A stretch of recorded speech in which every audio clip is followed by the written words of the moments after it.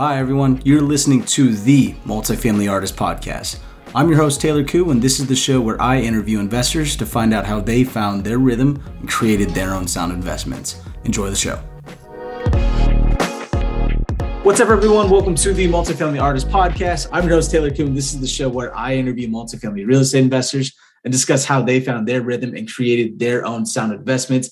Now, today, we are bringing back the Bill Ham, and this is the action items episode. So it was on Tuesday where we just talked about a lot of I'm getting all tongue-tied here.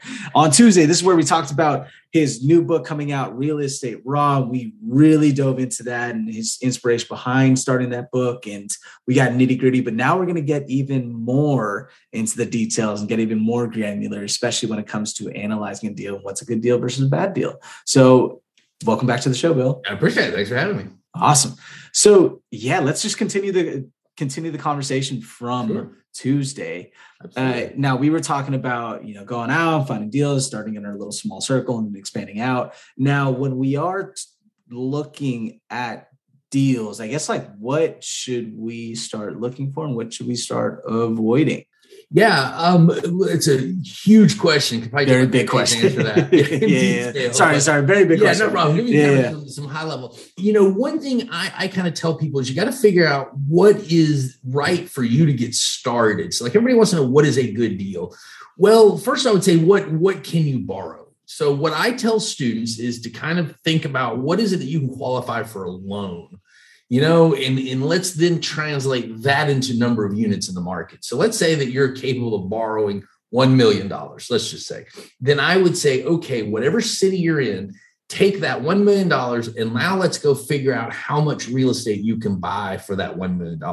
Because that's going to be a different number from New York to Atlanta to Miami to Texas. It's like same $1 million, but it's going to buy a different amount of real estate in a different market. And so that's the way that a listener can kind of translate that into their own area. What can you borrow, and then turn that into number of units, and then that's what you probably want to spend about 80% of your time looking at. 20% of your time, hey, let's go look at big giant deals because you never know, you might get lucky. If you find a big deal, it's a really good deal, call me. We'll take care of it for you. Point being is, 80% of the time, look at deals that you have a good probability of closing. And that really kind of starts with the mortgage. With your debt that you're going to be. Unless you're paying all cash. And if you are, call me.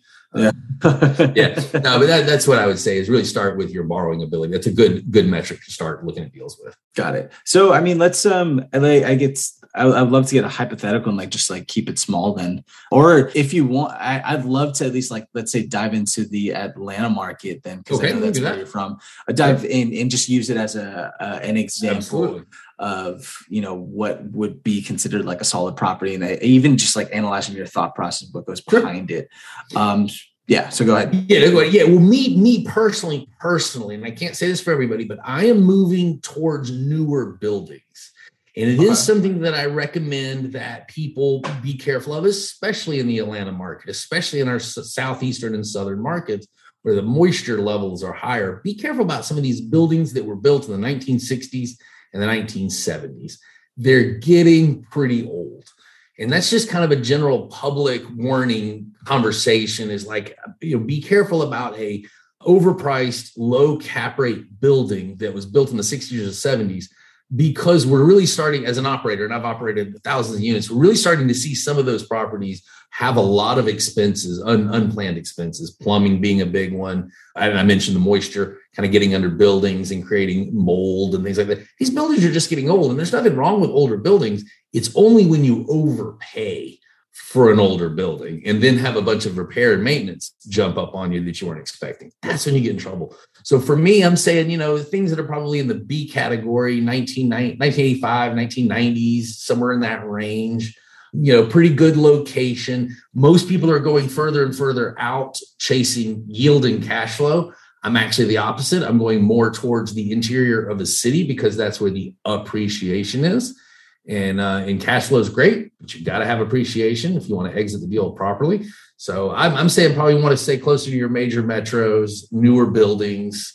And then what is a good deal? Well, that really depends on your cost of capital. So you'd have to calculate that. different answer altogether. Yeah. We can dive into so many different directions here. Sure, you can. You really can. Yeah. With one comment I wanted to address is the idea of overpaying. How do you know that you're not overpaying, especially if someone new is coming into the space? That's tough. It's when we're discussing overpaying and the age of a building, it's really about having someone go in there and inspect that building and tell you what's the interior condition. And that's hard because we're not talking about the lipstick stuff. We're not talking about the paint and the carpet and the nice shiny countertop. I'm talking about the plumbing, the wall, the electrical, the foundation, stuff that's not as obvious. And so I would say step one, you want to hire a professional and have them come in and give your building an inspection and write up a report. And then you can kind of say, okay, these things, grade them 1 through 10, like, okay, 1 being horrible, 10 being okay. And you kind of grade the different areas of the building and then say, all right, well, if stuff is at a catastrophe level, those need to be replaced right now. Maybe other things could be replaced in 1 year, 3 years, 5 years. So kind of create a budget like that. And then ask yourself, is your pro forma going to allow you to cash flow enough? So if all of a sudden you have to replace all the plumbing, have you budgeted for that? Most of the time, what that's going to do is cause you to bring a bunch of extra capital to the deal at closing, and that lowers the cash return. And so the only way that you can get the cash return back up is to reduce the price. And that's kind of the rub these days, is like prices are not really coming down. They will, but they're not at the moment. And so going in there and telling the seller that they have a bunch of rotten plumbing is not a conversation that's going over very well in the market right now. I completely understand. I have this conversation about once a week, but it doesn't change the physics that their building's old. Yeah. It doesn't, and so that's just where we are in the world. So yeah, those are some of the things. Cost basis is technically what we're discussing. Cost basis means what you got to buy the building for and what you have to put into it. So it's your total all-in cost should be considerably less than the market value, 20% less than market value. And we're seeing that that's not the case these days. As a matter of fact, your cost basis may be above market value. And that's why I'm saying, hey, watch that. You don't want to buy something and then have to put in a lot more money and have your total cost basis be more than the property is actually appraising for. That's what I'm kind of cautioning people with older buildings. And so in the meantime, I say, hey, until that market cools off and we start using a lot of creative financing, probably if you're getting traditional debt, want to move towards newer buildings, let's use creative financing on these older C-class, affordable housing buildings when we can do lease options and seller financing and things of that nature, reduce some of that risk. Then it's time to do those older buildings. But if you're just going to get in traditional financing, I would say be careful with age. Be careful with age. Mm-hmm. When you are analyzing a deal, do you run your numbers by anybody with that local market expertise? Like, do you run your numbers with the property manager, with the construction manager, any subcontractors, like just to get a basis for what you could be paying? And just I don't in Atlanta because we are our own management company and I have all that staff. So yes, I have staff that look at it. What I would recommend to listeners is yes, exactly what you just said. If you're looking at a market that you don't have a lot of management team, yeah, you want to kind of create a pro forma, but you do need a backdrop of reality in which to place those numbers. Am I making these up? Is this achievable? Is it real? Yeah, and that's going to be probably property management company. Maybe that's where I would start with most people is have a property management company kind of look at your pro forma and make sure that you're not crazy and that they can kind of operate the property at that level. But then you do want to be giving that property management company the business. So don't just use them as some sort of coach. A free coach. That's not a good idea. But if you are establishing a relationship with the property management company and you do plan to use them for property management, then it's an acceptable relationship. Absolutely. Now, in terms of building credibility with the property management company as well, I mean, would it just be as simple as like calling them up and saying like, hey, I'm looking to buy properties in this area and I'd love to run my numbers by you, and or is there more of a vetting process of like understanding? Well, all right, the vetting process on a property management company, when you want to be calling property management companies that already manage like-kind assets. So if this is a property management company that specializes in retail, single family, and you're having to look at your 100-unit complex, that's not a fit. Or vice versa, if you're looking at 10 duplexes and you call an A-class high-level management company that does boutique firm or boutique properties, that's not a fit. So you want to make sure the management company is managing something similar to what you're looking at buying. But yeah, other than that, that's basically what I would say to them verbally. Yeah. Looking to buy in your area, looking to, need some help. Going to need a management company. So I'm putting that carrot on the stick there and then saying, but, can you help me out here and there? And I think as long as you're not, as long as you don't use that relationship abusively and just kind of start calling management companies going, what about this deal? What about this deal? What about this deal? As long as you're not doing that, I think you'll be fine. Yeah. Transparency and They're not a free coach. That's just don't try and make them your point of education. That's not a good idea, but as consultants, absolutely. Yeah. And what is that also a topic that you go over in the book as well? Or did we miss any? I'm sure we missed a ton of topics within real estate raw, because I remember also seeing something with like raising private money too. And we have covered 10% of the book. Yeah. A ton of information in there. So I guess I would love to know, what was your favorite part about the book then? Actually, I think one of my favorite parts of the book is what I call the conveyor belt theory of real estate. That's a new concept that I've come out with, and it's in this book. And it is a function of teaching people how the basis of a real estate company or portfolio begins. And I'll hear, if you're watching, I'll kind of thumb through here and show you what it looks like. It's actually part of the logo. So if you see the logo, there's this conveyor belt here. That's actually part of the conveyor belt theory of real estate. And so what I show here is how you actually build a portfolio using a conveyor belt sort of model. And so you can imagine a conveyor belt and it's 5 years long. And so we're going to be putting properties on this conveyor belt and they're going to be moving along the conveyor belt. And so what I show is that the closing is putting a property on this conveyor belt. As it moves along, that's our operational window. We cash flow. But then when the property comes off the back of that conveyor belt in 5 years, because that's the typical hold time for assets, when it comes off the front, I guess, of the conveyor belt, that's a liquidity event. That's either a sale or a refinance. And so the model shows you that it takes, some years to get your portfolio built, your conveyor belt. And as you move along, you're probably going to start closing larger and larger properties. In the beginning, when that first one comes off the conveyor belt, liquidity event, maybe it's a sale, refinance, whatever the case, take the capital gains, roll it back around to the front of the conveyor belt to the new purchase, right? And now you're limiting partners. You're starting to use less investors. You're building your own wealth. And if you will build the conveyor belt and run that, that's a real estate business. And over time, those first smaller properties you started with, they all kind of come off. And now maybe your conveyor belt's full of apartments or larger properties. And that's what I did. I started off my conveyor belt. I've been doing this for 16 years. In the beginning 5-year window was mostly houses, small multifamily. Next 5-year window kind of really started getting into larger commercial. And then the last 5 years has been nothing but apartments. And so that's kind of been my conveyor belt. And I've always had something to sell and something to buy and something to sell and something to buy. And when you really kind of study the material here, I show you that cash flow is great, but a lot of cases, your real value, your real wealth is coming from those liquidity events, the sale, the refi. That's your big ticket dollars.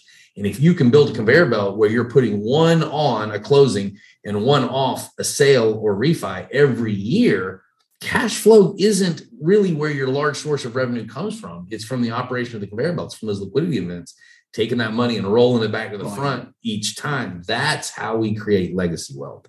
And a lot of people have never actually really stopped and thought about it. They think, well, why would I ever sell real estate? If a deal makes money, why don't I just buy it and hold on to it forever and give it to my grandkids? It's a great concept, but it doesn't really work that well in application. Buildings age. You're going to want to turn the portfolio. Somebody's going to show up and offer you a lot of profit. That's why we normally sell. So it's really in the creation of this conveyor belt is the legacy wealth, not the assets, not the individual properties. That's a mistake that people make. And I kind of go through that in the whole chapter in here. That's probably one of my favorite parts that comes with the pictures and all the fun stuff. So yeah, I was going to say that's actually a refreshing perspective, because I know that a lot of people want to get into this where they just want to give their building and cash flow infinitely until and just give it to their grandkids. You'll make your grandkids slumlords.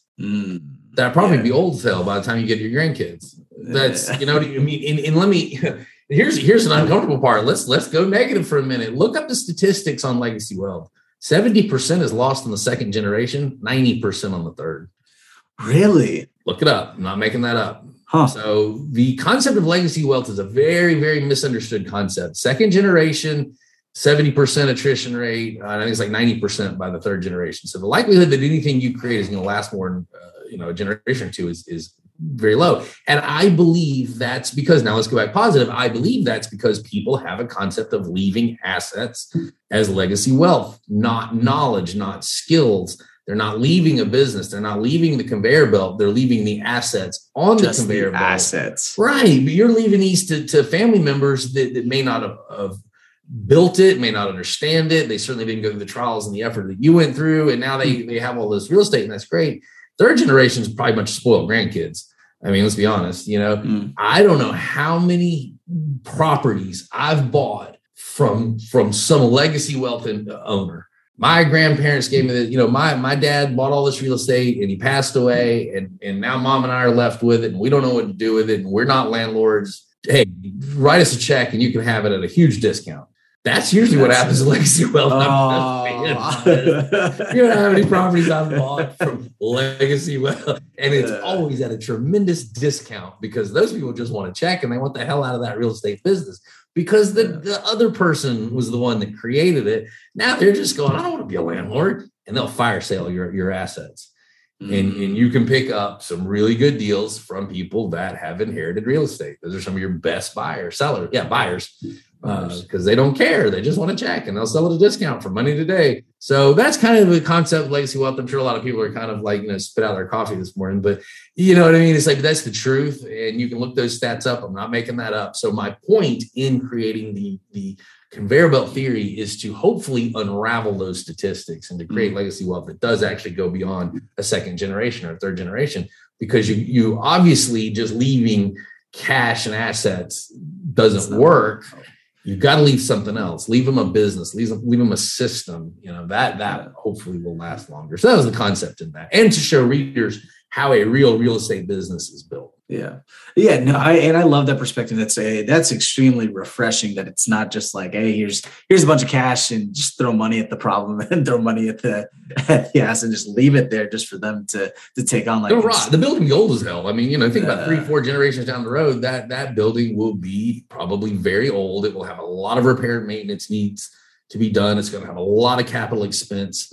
It's going to be in bad shape. It's going to cost somebody a lot of money. And at that point in time, the family will most likely make the decision to just fire sale the asset to someone like you or I, or one of our listeners, who's looking for a value add opportunity. And they're just looking to get a check and be done with a headache. And it's a great marriage, buyer seller. But that's probably not what the individual who left the assets to the family intended to occur. I'm just telling you from 16 years of buying legacy wealth from people. Yeah, not what you think, but again, so your conveyor belt's pretty long because you still have your first one. Is that correct? Just sold it literally 30 days ago. Oh, yeah. I owned it a little over 10 years. Just literally sold it 30 days. I've been a net seller in the year of 2021. I've sold, my portfolio has sold off several assets, did very well, very happy with those. Looking to replace them. But 2021 was a really, let me knock on wood, being December, we have a few more days, but 2021 so far has been a really good year for me and our portfolio, and for my investors as well. We've all done quite well. Congrats. That's awesome. And then, so leading into 2022, and actually that's probably when this episode is going to be released anyways in 2022, but what are now goals and focuses for 2022? Working on the education business. So I've got the real estate business I've got the conveyor belt running on cruise control. So my conveyor belt is operating pretty smoothly. I've got staff, I've got people, we know what we're doing. So that doesn't consume a lot of my personal time. So I'm working now more on the education stuff. I've got my team working on the real estate stuff. The education stuff isn't something that really can be outsourced. So I'm working a lot more on that. We've built the website, realestateraw.com. You can check that out. Putting out a lot of content, creating new content, videos, things of that nature. I've got both of the books now that we've got launched and are running. So that's kind of where I'm at right there. And then just kind of keep an eye on the market. And I really don't plan on working all that hard through 2022. I want to take a little bit of a break. There's no point in making it up at the top if you don't take a break and kind of go play a little bit. So 2022 is going to be a 50-50 work play year. I'm hoping. I always say that, and then work shows up. And you do what you got to do. I always say I'm going to take a few months off, and then a deal lands in your lap, and you're in the middle of a deal. So that's the plan, and we all know how plans go. But yeah, that's the plan. Oh, that's awesome. That's awesome. Yeah, I'm looking forward to the next 2022 and following along your journey. Now, if people want to get a hold of you, how can they get a hold of you again? Absolutely. Yeah. First of all, realestateraw.com. That's the website. My email address is bill@gobroadwell.com. And Broadwell is BROADWELL.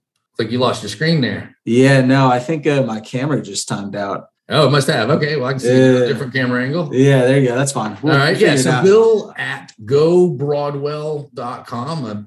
Again, Broadwell, BROADWELL, gobroadwell.com. Yeah, send me an email. You can find me on all the major channels, social media, Facebook, Instagram, all those things. If you just search Bill Ham Real Estate, you'll pull up a ton of stuff, a lot of free videos, a lot of information we've put out there. But yeah, that's what we're working on now. Awesome. The team and I. Thank you so much, Bill, for joining me on. I guess it's 9 o'clock over there. It is early 9:06. Yeah, 9:06, and an early morning over on the West Coast.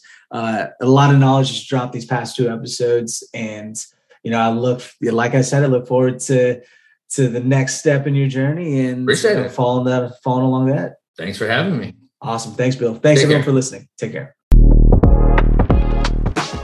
Hey everyone, thanks for listening to this episode. If you got any value out of the show, I'd greatly appreciate if you leave a rating and review on iTunes to help others receive that same value. If you're looking to learn more on how to passively invest in apartment buildings or self-storage assets, click on my link in the show notes to learn more. Thanks, and I'll see you next time.